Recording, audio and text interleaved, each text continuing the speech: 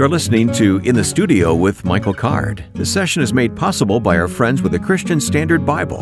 Learn about this new translation and the many ways you can enjoy the CSB. Explore online when you visit csbible.com.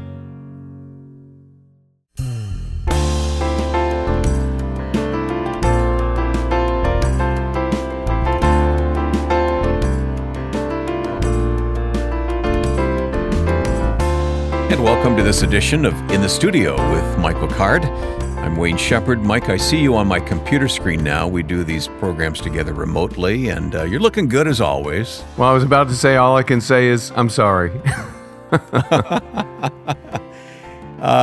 You survived, what was it, 20 banjos in a circle in your barn recently? I had 28 banjos in the loft of my barn 2 or 3 days ago. We had a open back banjo night. Yeah, they weren't just on display. They were actually being plucked, right? No, Nashville Banjo Company sponsored this time together. They brought Dan Levinson, who is a pretty well-known picker, down, and he taught a class during the day. And then that night we had a jam session, and Buddy Green was there, and Jeff Taylor were both there. We know they're good old friends. Yeah.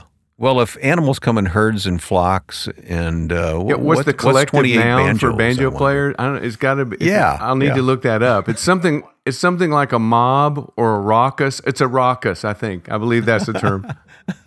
There you go. All right. Well, we're going to have fun today. We're going to hear some of Michael's music on the program, as we always do. We're going to talk about discipleship a lot here today. We'll focus on the Disciple Study Bible in a few minutes. Ginny Owens will join us here in the program. And then Kevin Belmonte, one of my favorite authors, will be with us on the program here today. But because many listeners are responding, I want to be faithful in thanking them by reading some of these emails that we receive. Glenn says, Michael, I've been captivated by your songs and the messages behind them. I cannot listen to the basin and the towel without being reminded that I am called to be a servant and not to be served. That's all I want to be, is someone who wants to be a profitable servant to my Lord and Master. I just really wanted to thank you for the last 35 years of great music and great teaching. I'm looking forward to 35 more. May God richly bless you and yours. Thank you, Glenn. Yeah, I want to join Glenn. I just want to be a profitable servant as well. Just... Right. You know, the basin of the towel, that's the metaphor, isn't it? If what you're doing in ministry doesn't look like washing feet, then do something else. Yeah, well, I can't tell you how many times that song has really brought tears to my eyes as well. So thanks for writing and singing that song, Michael. We're going to hear another song, though, The Things We Leave Behind. Ken Lewis will join you on percussion, and I think this leads right into our conversation today about discipleship. So let's get started with Michael's song, recorded in the studio, live performance, The Things We Leave Behind.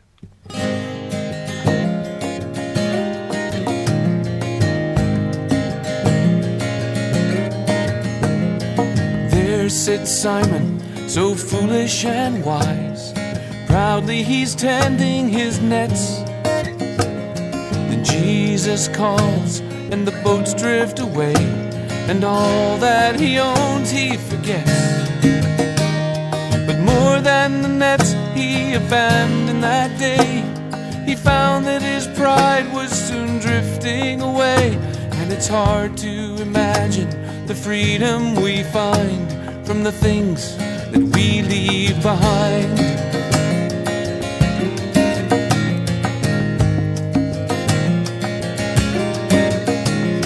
And Matthew was mindful of taking the tax and pressing the people to pay. But hearing the call, he responded in faith and followed the light and the way.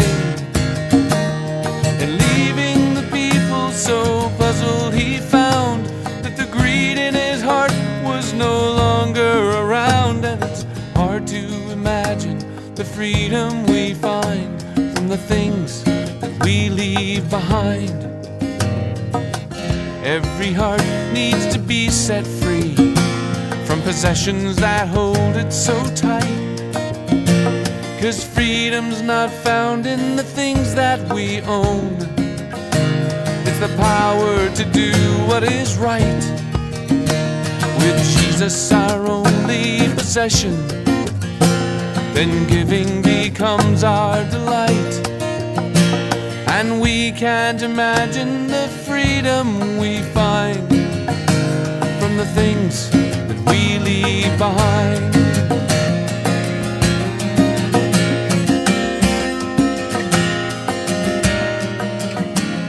And we show love for the world in our lives by worshiping goods we possess.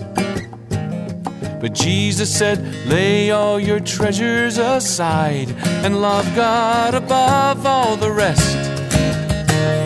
'Cause when we say no to the things of the world, we open our hearts to the love of the Lord. And it's hard to imagine the freedom we find from the things that we leave behind. Oh, and it's hard to imagine the freedom we find from the things that we leave behind.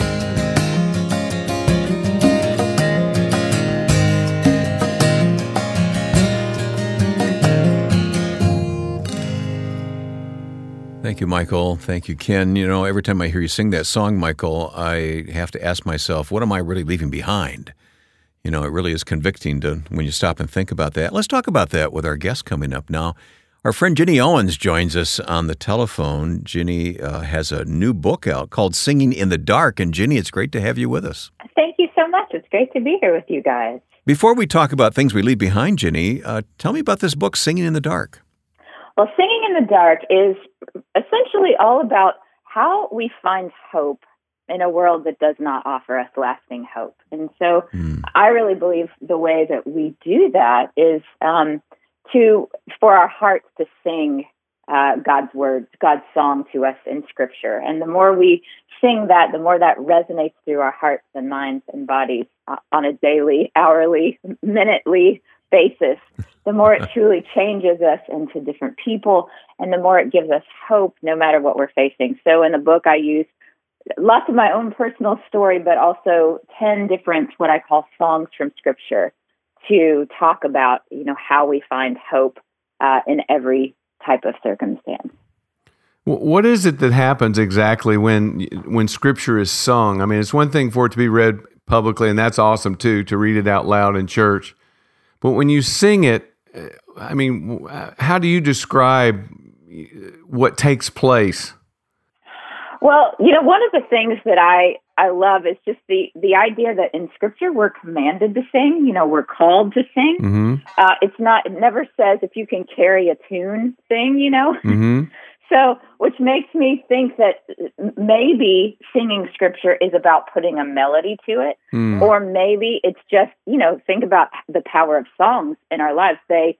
We move to the music. We remember and ruminate on the lyrics. The melody kind of flows through our minds for hours after we've heard the song. So maybe it's not as much even about carrying a tune as it is, or putting Scripture to a melody, as it is about just Scripture resonating that deeply in us. Us ruminating on it. It's sort of words reverberating in our minds, you know, until that is actually the song on repeat in our brains.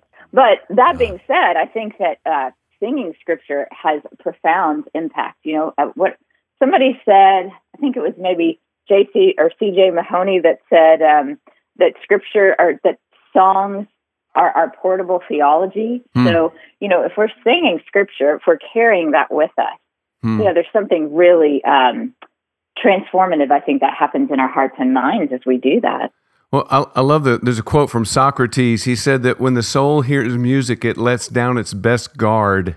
Oh, I love that. Yeah. So there's I'm something. gonna use that. There's something about a melody, especially if the melody. For me, one of my things I'm really picky about is that the mood of the music matches the mood of whatever the passage of Scripture is, and it just does something to you. It does. Your guard is dropped, or it goes in. It enters your soul in a different sort of way, I think, when music carries it. It's hard to put words to that, isn't it?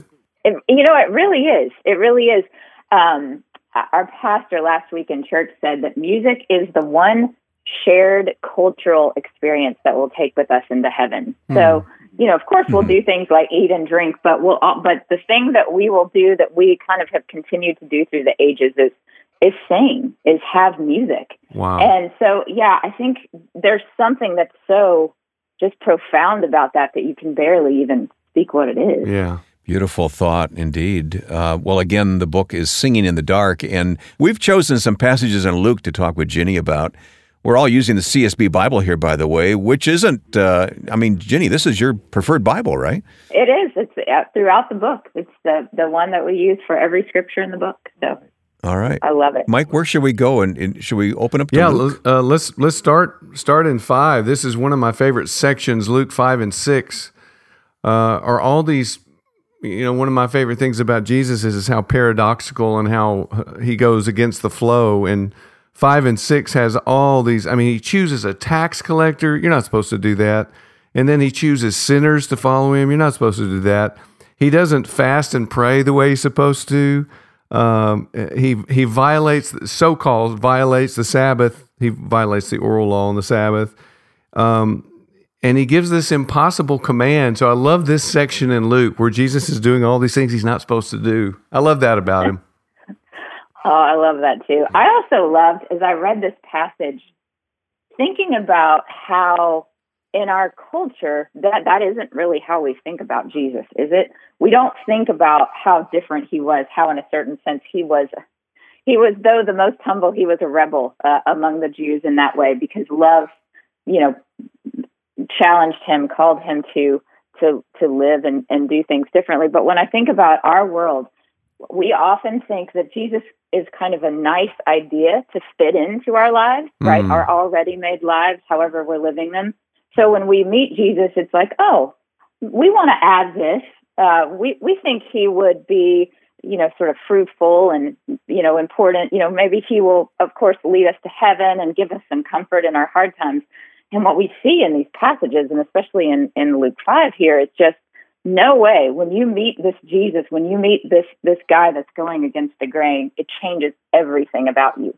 And you have to give up. You have to give up things, the old ways. You have to become. You're transformed. So I love that. Just Jesus is not only saying, I'm not fitting into Jewish culture, but he's saying, I'm not going to fit into what you think I should be. I am going to turn your life upside down. And in verse 8, when Simon Peter saw this, he fell at Jesus' knees and said, go away from me because I'm a sinful man, Lord. That's what happens. Yep. Yeah. I love one of our friends from this program, Avi Snyder, who's one of the leaders in Jews for Jesus. He calls Jesus a provocateur. I had to look that word up, but it means he's constantly provoking people. I really like that. He's a provocateur. Yes, I love that. Yeah. Well, and I love how in this passage he says, it's very interesting that after he has brought the nets so full of fish that they can barely be hauled into the boats, and the boats are sinking, and Peter's response isn't, cool, Jesus, we're taking you on every fishing trip. His response is, go away from me. I am a sinful man. It's so interesting to me how Jesus' profound provision leads not to, let me put you in my pocket and take you everywhere, but leads to utter humility and repentance. Yeah. And I was thinking as I was reading that, how should that lead to that in my own life? How do I turn from being Jesus is my provider, which he is, but also Jesus is the one that I turn to, that I turn from my sin to, and that I'm utterly humbled by. That's what he provokes me to do. And so I really thought about how I want to be able to do that as Let me jump ahead in chapter 5 to verse 27 and 28. After this, Jesus went out and saw a tax collector named Levi sitting at the tax office, and he said to him, follow me. So leaving everything behind, he got up and began to follow him. Yeah, and that's not an invitation. Let me go back, talk to your wife, see if she thinks it's a good idea, come back to me. That's a command. Because they all just get up, they drop whatever's in their hands, and they walk away. I mean, it's that. I think it's that stark. I mean, what do you think, Jenny? Yes. Yeah. Again, I was kind of thinking with this passage, being that Levi was a tax collector, he would have made probably a good deal of money, right? Or likely would have had some nice money. Sure. And so when you think of that in our own time and the idea of sacrificing for Jesus, that the changing, the turning to him means changing various aspects of our lives that we maybe, aren't so comfortable with him getting into, such as what are we doing with our money? Is that on the table, as it were? Do we say, I will follow you, Jesus, whatever that means that, you tell me to relinquish, if it's my money or whatever it is. So, yes, I'm very moved by, I think it's one thing when you are, when it's not that person, when it isn't as tangible as something like money is, and you go, wow, this is going to really hurt me. It's one thing, Simon Peter and the fishermen, they were like, wow, Jesus is bringing us fish, and yet that humbled them to leave. And in this case, Levi is saying, I'm going to have to give up my money, but I'm going to do it because that is what impact Jesus has on me. Yeah, it's obvious that Matthew Levi, he enjoyed the finer things of life. The very next verse says, then Levi hosted a grand banquet for him at his house. So he had means. Well, he probably left more than the rest of them, all the rest of them put together. Hey, but Jenny, you and I know each other. We've known each other for a long time, but I don't know your story. What was the point that you dropped everything and followed? What was that like for you? I feel like that's happened a few times. I actually when I became a Christian, I was very young. I was 4. So at that point, it was more of Jesus, walking with me, and especially as a young girl who could not see, that was Jesus walking with me through some really, dark times of growing up in school and being bullied and various things that happened. But I think, one of the things that I would say in the last few years, I made a move from Nashville to New York City and enrolled in seminary. And that was quite a huge surrender in a way. I felt the Lord really nudging me to take that on, but I could not see, but what about my career? What about writing songs? What about being in the center and the thick of things in Nashville? And so I felt like I really had to lay that down. So that's probably the most recent tangible experience that I can think of. So it's not just one time dropping everything. It might be a matter of more than once in your life letting things go, and that makes sense to me. Yes, I feel like that's always. I feel like it's a daily letting go. Yeah, it's a daily surrender, and it's a daily, probably the more we get to know Jesus, right, the more we kind of can see into the corners of our own hearts and see how we're not like him and what we want to relinquish to be more like him. Yeah. I don't know. What about you guys? What are things that for you guys have been, have caused you to have been things that you wanted to relinquish after knowing Jesus? Well, becoming a disciple is an ever-growing experience, isn't it? Hopefully you cannot stay the same without and spend any time with Jesus and not be changed by that. So, absolutely, you express it so well. Yeah, I think my big moment was letting go of what I'd planned to do with the rest of my life, which was I wanted to follow my dad. I wanted to be a doctor. I thought that would be a cool thing to do, and of course, God knows I couldn't have done it. I couldn't have gotten through the chemistry and through medical school. So, in one way, it was a grace. But you're practically a doctor now, anyway. So. That's right. Except for issuing prescriptions, I'm pretty much a medical doctor. Yeah.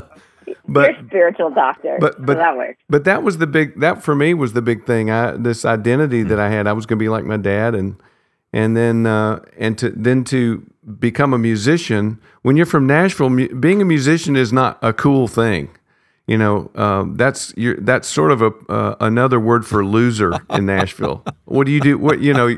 Your daughter's going to marry. Who's is it she's going to marry? Oh, he's a musician. Oh my goodness, that's sorry. A bad thing. See, and so I had prestigious plans for my life, and being a musician is not a prestigious. You know that you were in Nashville long enough. Jenny, you know that. Everybody's a musician. Oh, absolutely. Yeah.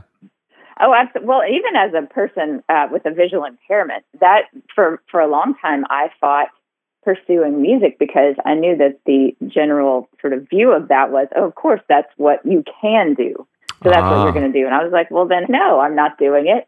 So that took me a while to kind of give up my pride and say, there are plenty of things I could do, but this is where the Lord is leading me. So. Well, our time always goes so quickly with Ginny, but I just want to leave everyone listening with this verse from Luke 9, and I hope our listeners will take the time to pick up these chapters in Luke and read them again. 9:23, then he said to them all, if anyone wants to follow after me, let him deny himself, take up his cross, and follow me. What powerful words those are from Jesus. I think the point is, I mean, we focused on what you let go, and that's important, but then there's something that you pick up. And that cross means, of course, a whole world of things. But well, the Bible conversation never ends here, does it, Mike? Yeah. But we need to say goodbye to Ginny and hear another one of your songs. So let's sign off with Ginny. Thanks, good friend. Thank you. Always lovely to hear you. Yeah. Look forward to seeing you again very soon. Thank you, Ginny. Let's take the things we've been talking about, and Michael sings about them now. Live this mystery.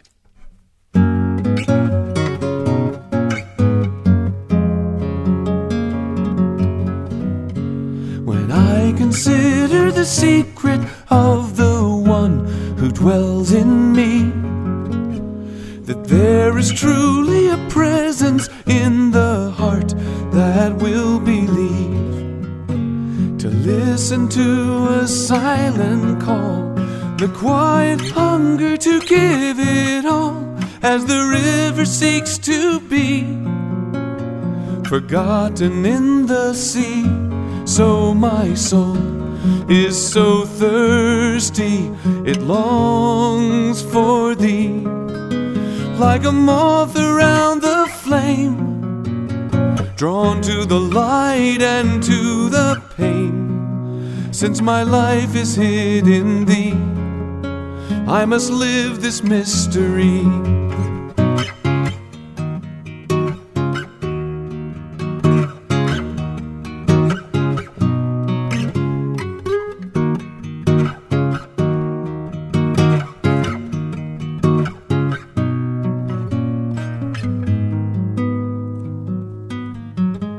In him we live, in him we move, in him all things are new.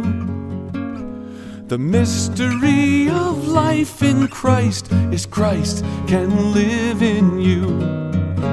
I hear the silence, it's clamoring. There is only Christ, he is everything. In the language of the soul, it's burning like a coal. There's a voice that is saying you can be whole. A life where all is new, of timeless moments waits for you. With a heart alone you see that you must live this mystery.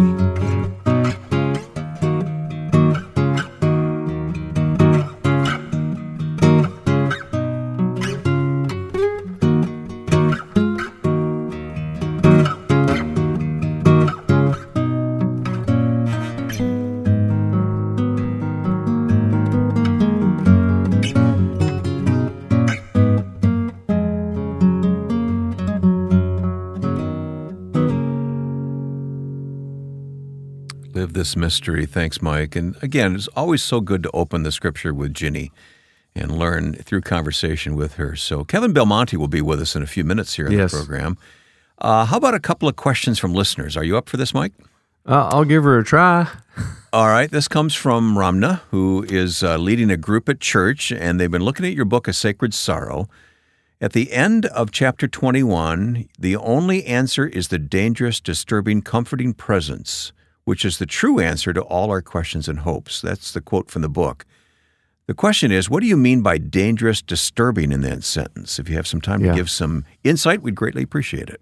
Yeah, well, I mean, in general, Jesus doesn't give answers. He gives us himself. That's what I mean by presence. The answer is Jesus showing up. We want an answer for why am I suffering? Why did I get cancer? Why? Why? And you see this in the Gospels too. He doesn't answer people's questions. He gives himself. He doesn't give us answers. He gives us himself because he is the answer. So that's the presence part. But that presence can be disturbing. That was one of Bill Lane's major themes, the disturbing presence of Jesus. Because sometimes that presence demands, well, not sometimes, every time, that presence demands everything from you.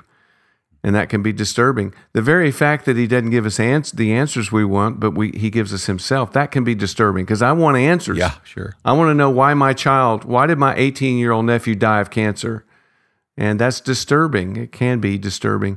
And it's dangerous because he calls us, to give up everything and follow him. And it's not always a safe thing. It's a very dangerous place. He calls us to a dangerous place before the throne. Someone, I can't remember who said that, but that's a great quote that's filed back in my mind someplace.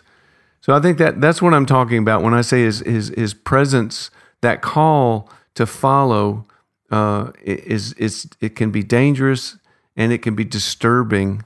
And you see that in the lives of all the disciples. If you're not familiar with Michael's book, A Sacred Sorrow, of course, you'll find it at the website, michaelcard.com.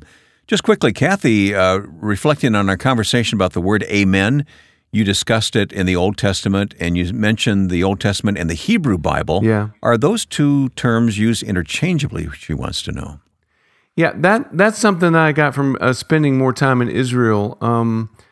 There's this theology that basically teaches that God is kind of done with Israel, and now it's just the church, and it almost leaves you with the impression that the reaching out to Israel was sort of a failed experiment.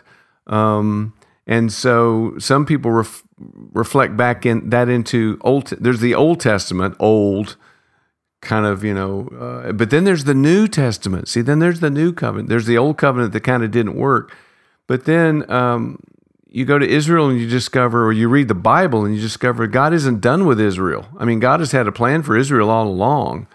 One of the ways for me that gets fleshed out is that I don't refer to the Old Testament and the New Testament anymore. I refer to the Hebrew Bible as the Old Testament. That's my term for the Old Testament because God still has, Israel is still right at the center of God's plan, and so basically we avoid using the term Old Testament so that we don't reflect this idea that there's this Old Testament that's kind of we're done with, but then there's the good New Testament. And because the truth is, you can't understand the New Testament until you read the Old Testament. When John the Baptist says, "Behold the Lamb of God who takes away the sins of the world," if you don't read Exodus, you have no idea what he's talking about. We're glad for all the insights we've gained as we pause for the halfway break. If what you're hearing in today's session has prompted you to go deeper in God's Word, look online for more from Michael that can help. You'll find music, the latest book titled The Nazarene, and news about upcoming concerts and conferences at michaelcard.com. We're always glad to hear from listeners. Post a comment on the Michael Card Music Facebook page, or send your comments, questions, and song requests via email to inthestudio@michaelcard.com. Coming up, more music and conversation waiting for you after this message here in the studio with Michael Card.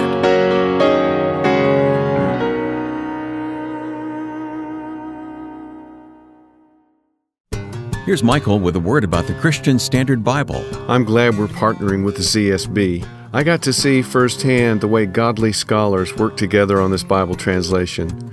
Now I get to use the CSB in my study and teaching. There's so many types of editions available. I hope you'll find one that will help you get serious about reading God's Word. And this month we're featuring the Disciples Study Bible.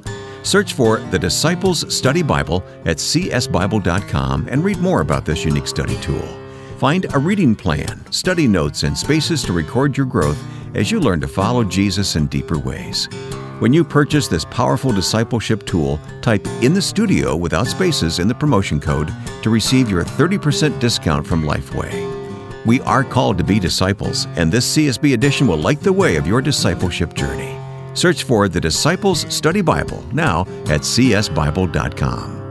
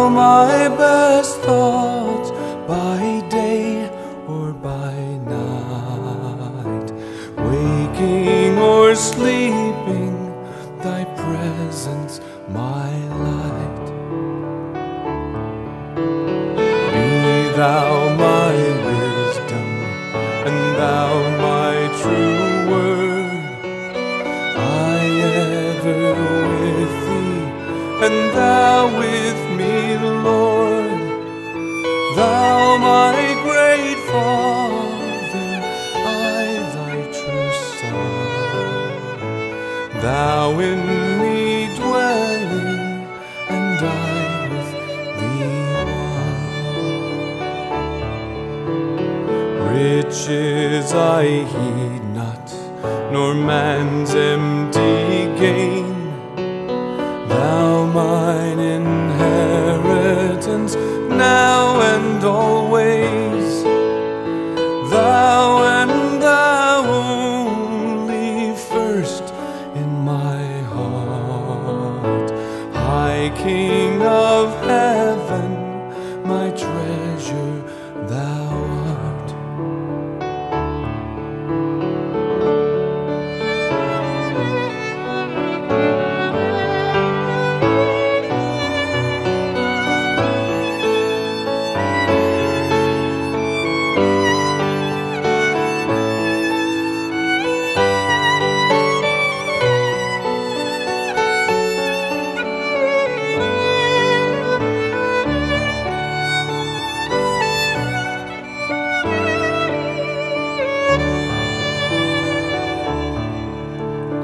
High King of heaven, my victory won. May I reach heaven's joys, O bright heaven's sun. Heart of my own heart, whatever befall, still be my vision, O ruler of all.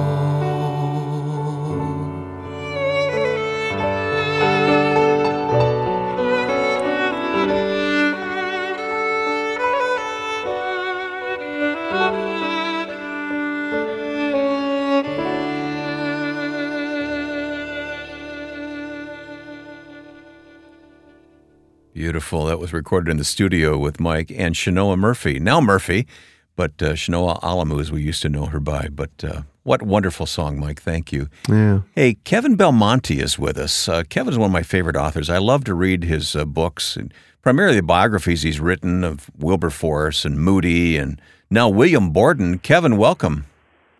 Thank you. It's great to be with you. Mike, next month, Kevin's newest book, Beacon Light, The Life of William Borden, will be published, and we're very excited about this. Yeah, and we had talked about this when he first started working on the book, and that was a name I didn't even know. And it's a name that we all need to know, and it's a story we all need to know about. Kevin, remind me the family connection between Os Guinness and the Bordens. Right. Well, perhaps many of your listeners, or at least a few, I should think, would know the name or the phrase Borden of Yale. That's actually the title of the classic biography that was published in 1926 by Geraldine Guinness Taylor, who is the great aunt of our friend Os Guinness. And Os and I have been talking quite a little bit about that as the book process has unfolded, both the writing and the research. And it was such a neat thing to have his blessing, as it were, and to hear some stories about his great aunt. He knew her when he was very young. So neat connection there. Well, Kevin and I became friends when he talking about Maltby Babcock. Yeah. And he really helped. He really helped me understand Babcock's life. Well, thank you. It was great to get that homework assignment way back when. You told me the next book I had to write was one about Maltby Babcock, so I had my marching orders and I got with the program. The author of This Is My Father's World. Yes. Hey, we're going to talk about history and COVID and all that in a moment, Kevin, but talking about Babcock and Borden and Moody, and you love to do the research, don't you? I do. Initially, you get a clue or perhaps a recommendation from a friend. My wife and my son are very fond of doing puzzles. Me, not so much, but I do like the detective aspect of sort of diving into the sources. Some things you have a suspicion you'll find there, but oftentimes there are many other things that you find along the way that just fill out the contours of a story, the moments of a person's life that you don't expect to find. And those are wonderful moments, really golden moments, where you just discover a rich trove of things, some of it perhaps never published before, and you get to bring it before readers. So yeah, that's a part of the process that I really do enjoy. I think it's important that these remarkable people are not forgotten. And in many cases, I know with Babcock it was true. And certainly Borden was a person that I must say I didn't know who Borden was. But what incredible people, and we can learn so much from their lives. Oh, I think so. We get to spend company when we read biographies. We spend company with men and women who have come before us. And, that kind of thing is something that we're particularly blessed with here in this country. We have so many biographies that we can take up and read and just spend time with these people, see a lot of the hard-won lessons, the life lessons that they won, and they can pass on to us. I mean, they may have been gone a long time, and we may not be able to hear their voice, as it were, but through these biographies, they're still able to speak to us. And I remember feeling that way when I was younger and when I was thinking about becoming a biographer, and that kind of thing's been reinforced time and again as I've gone along on that journey. Mike, I have this mental picture of Kevin in some old world-looking library, opening up this dusty book and finding some gem and yelling "Eureka!" Well, I have this image of Kevin coughing and sneezing because of the mold from all those old books that he's been breathing in for years and years and years.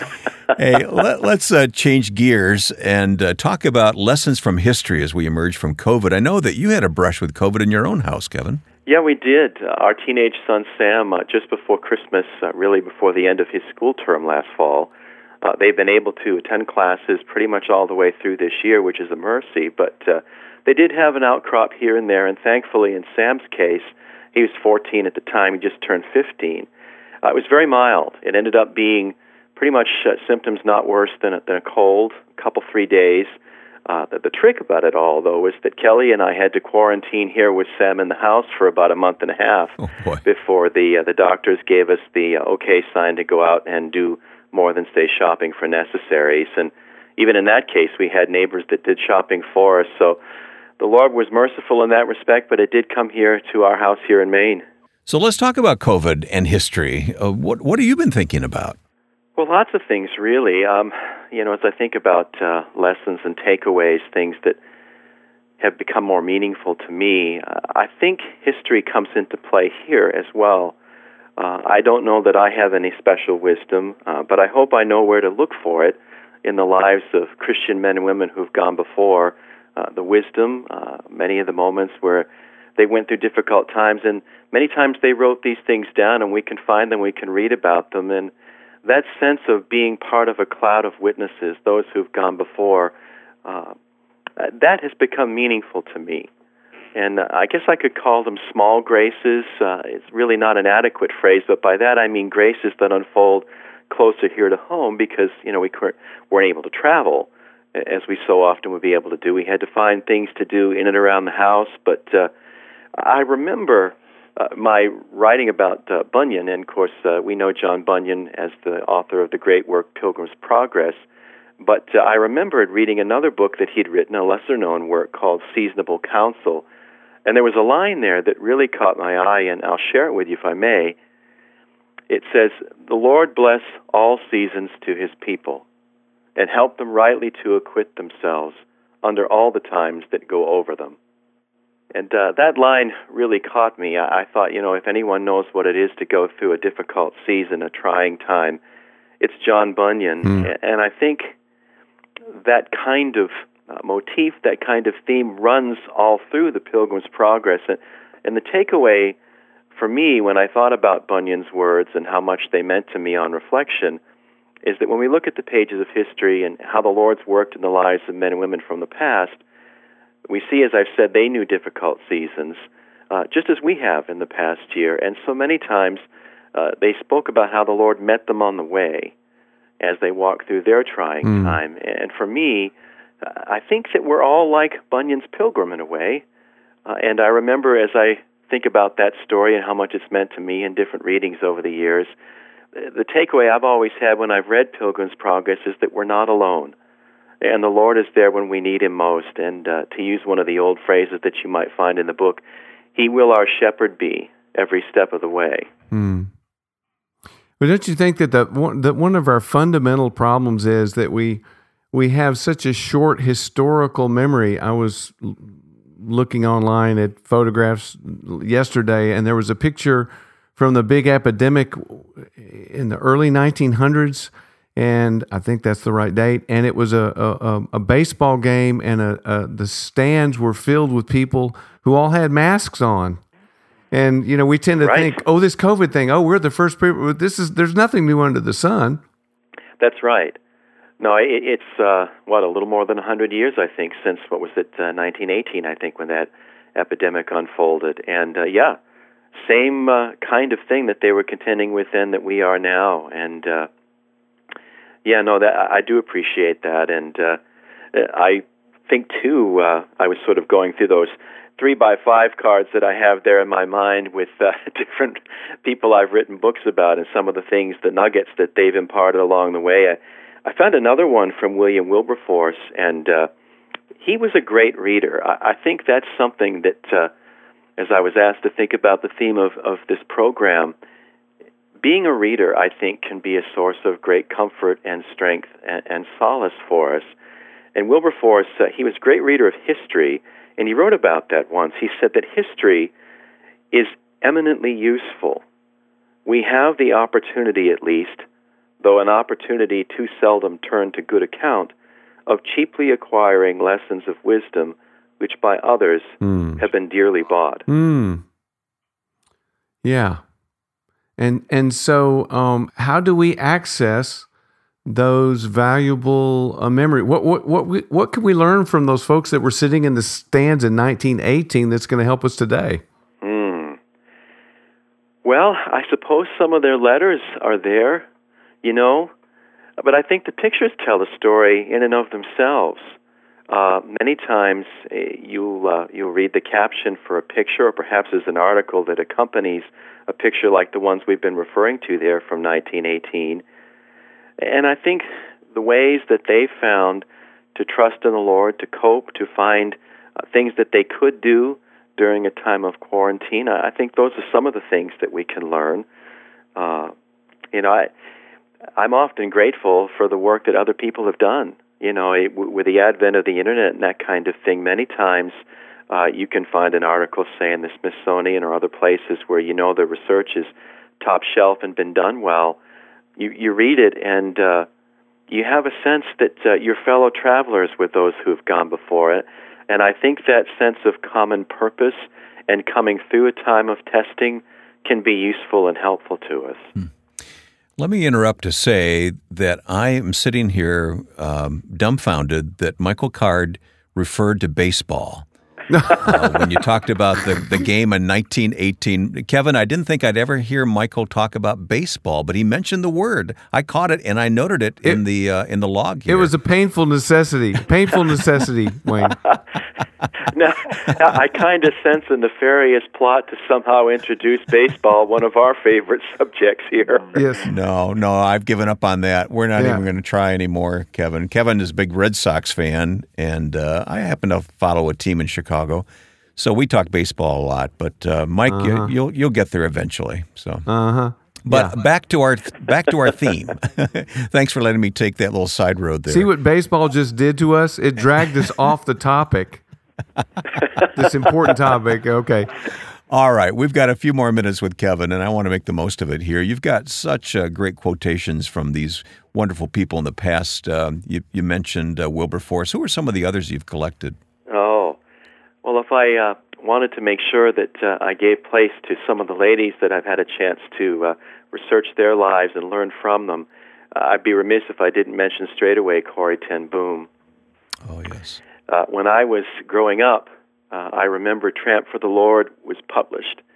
And my mom did a great thing when that book was published. She sat us down probably once a week, and she read a chapter to us from that book. And I just remember all those stories, her time in concentration camp, but other times in her life when she faced challenges and just had to lean on the Lord with everything that she had. That faith, that trust, seeing how the Lord met her at her point of deepest need, that made a deep impression on me. I was very young in the Lord. I'd only just come to faith. I was probably about 12 years old. But that was formational for me. But then I think also of Wilberforce's great friend Hannah More. And she was an incredible writer. And as I've had a chance to look through her writings and see the beautiful mind that the Lord gave her and read some of her insights into the spiritual life, her thoughts on prayer and just how essential prayer is as a mainstay of our spiritual life, those have had a great impact on me. So, no, I've learned in their school, as it were, I've sat at their feet, and those are a couple of the ones that come to mind right away. Beautiful. I love it. Kevin, we're going to ask Michael to sing a song here in just a few moments, Bearers of the Light. I want to just return in the last minute we have to Borden, because your book is titled Beacon Light, The Life of William Borden. Where does the beacon light come into the picture? There was a quote right after Borden's passing in 1913. A friend paid tribute to his memory and just the way that his life was such an influence for good in modeling faith. And the quote, I believe, was something along the lines of, he was a fixed beacon light, that is the image of a lighthouse, upon a sea of troubled waters. And I think if you think about Borden's life, of course, he died young, contracting meningitis when he was studying Arabic to be a missionary in China among the Muslim peoples there. But that idea that the character of his faith was a beacon for others, I think that was a wonderful metaphor for what I hope people will come away in reading the book. So thanks for asking about that. Yeah, I've read that book. It's a remarkable piece of work. So thanks for doing that homework. One of my mottos is you should always look for people that are willing to do your homework for you. And when I say that, I always think of you, Kevin. You do all of our homework for us. Thank you. Well, you're welcome, Mike. You're too kind. Yeah. Great fun to have Kevin Belmonte with us again. Thanks, Kevin. Here's Michael, recorded in the studio, Bearers of the Light.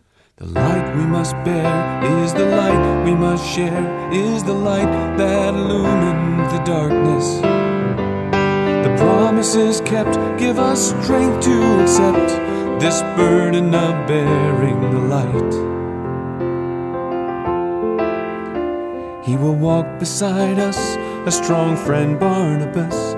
He will be that sure shoulder to lean on. The promise we share is our burden to bear, and our light tells the darkness to be gone.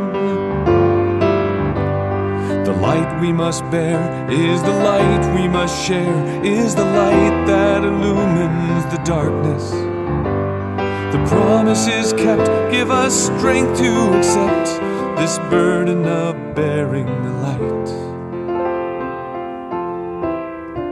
He will come after me, this young Timothy, looking for someone to guide him.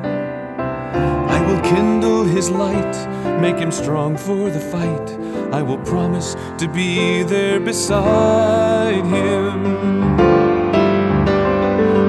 We must bear is the light we must share, is the light that illumines the darkness.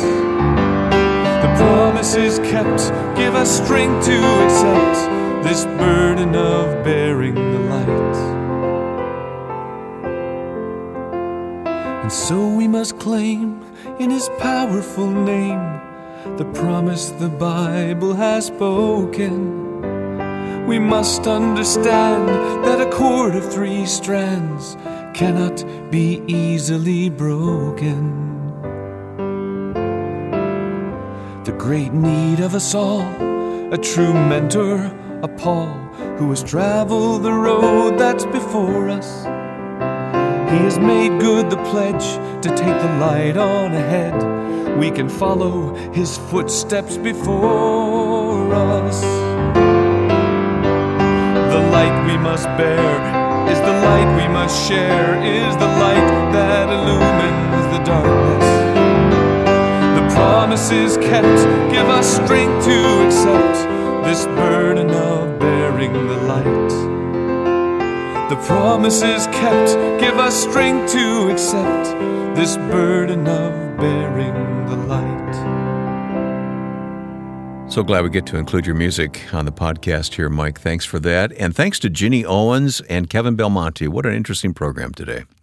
Yeah, and it's something that we have access to those kind of folks, that they're gracious enough to spend time with us. So, yeah, that never ceases to amaze me. Mm-hmm.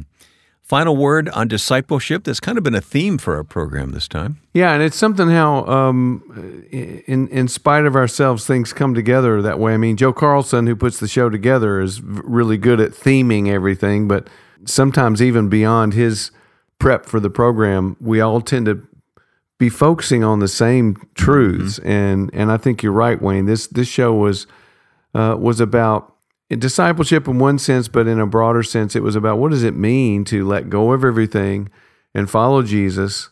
Even in terms of Kevin Belmonte, what does it look like in the lives of a Borden or a Corey ten Boom or these other people? So let me ask, Mike, what do you think the takeaway from our spending this time together is? Well, I think the takeaway is that there are people who have gone before us, and it can be done. You can be someone like a Borden or a Peter mm-hmm. or a Matthew and let go of your stuff and follow Jesus. It has been done and it can be done, and that's what he's looking for from us. Well, thank you, Michael. Good insight as we wrap up this hour. It's our prayer that the scripture, discussions, and music were used by God to enrich your walk with Christ. You can send your comments, song requests, or questions to us when you write in the studio at michaelcard.com. Also, learn about Michael's books, his music, live events, and our podcast guest details at michaelcard.com. We're glad for the partnership with our sponsors at the Christian Standard Bible. Visit csbible.com to learn more about the great Bible editions that can aid you in your personal growth as you get serious with God's Word. This month, we're featuring the Disciple Study Bible. This Bible edition will not only be a helpful guide to unlock the meaning of the Scriptures, but it will provide tools to direct your growth as a disciple. Find a daily reading plan, maps, study notes focused on discipleship issues, and spaces to record your growth as you learn to follow Jesus. Search for the Disciples Study Bible when you order and use the promotion code in the studio, typed with no spaces, to receive your 30% discount on CSB purchases through Lifeway. The Christian Standard Bible at csbible.com. And now for all of us on the team, Ron Davis, Susan Sermon, Lance Mansfield, and our producer, Joe Carlson, I'm Wayne Shepherd. Thanks for joining us for this session in the studio with Michael Card.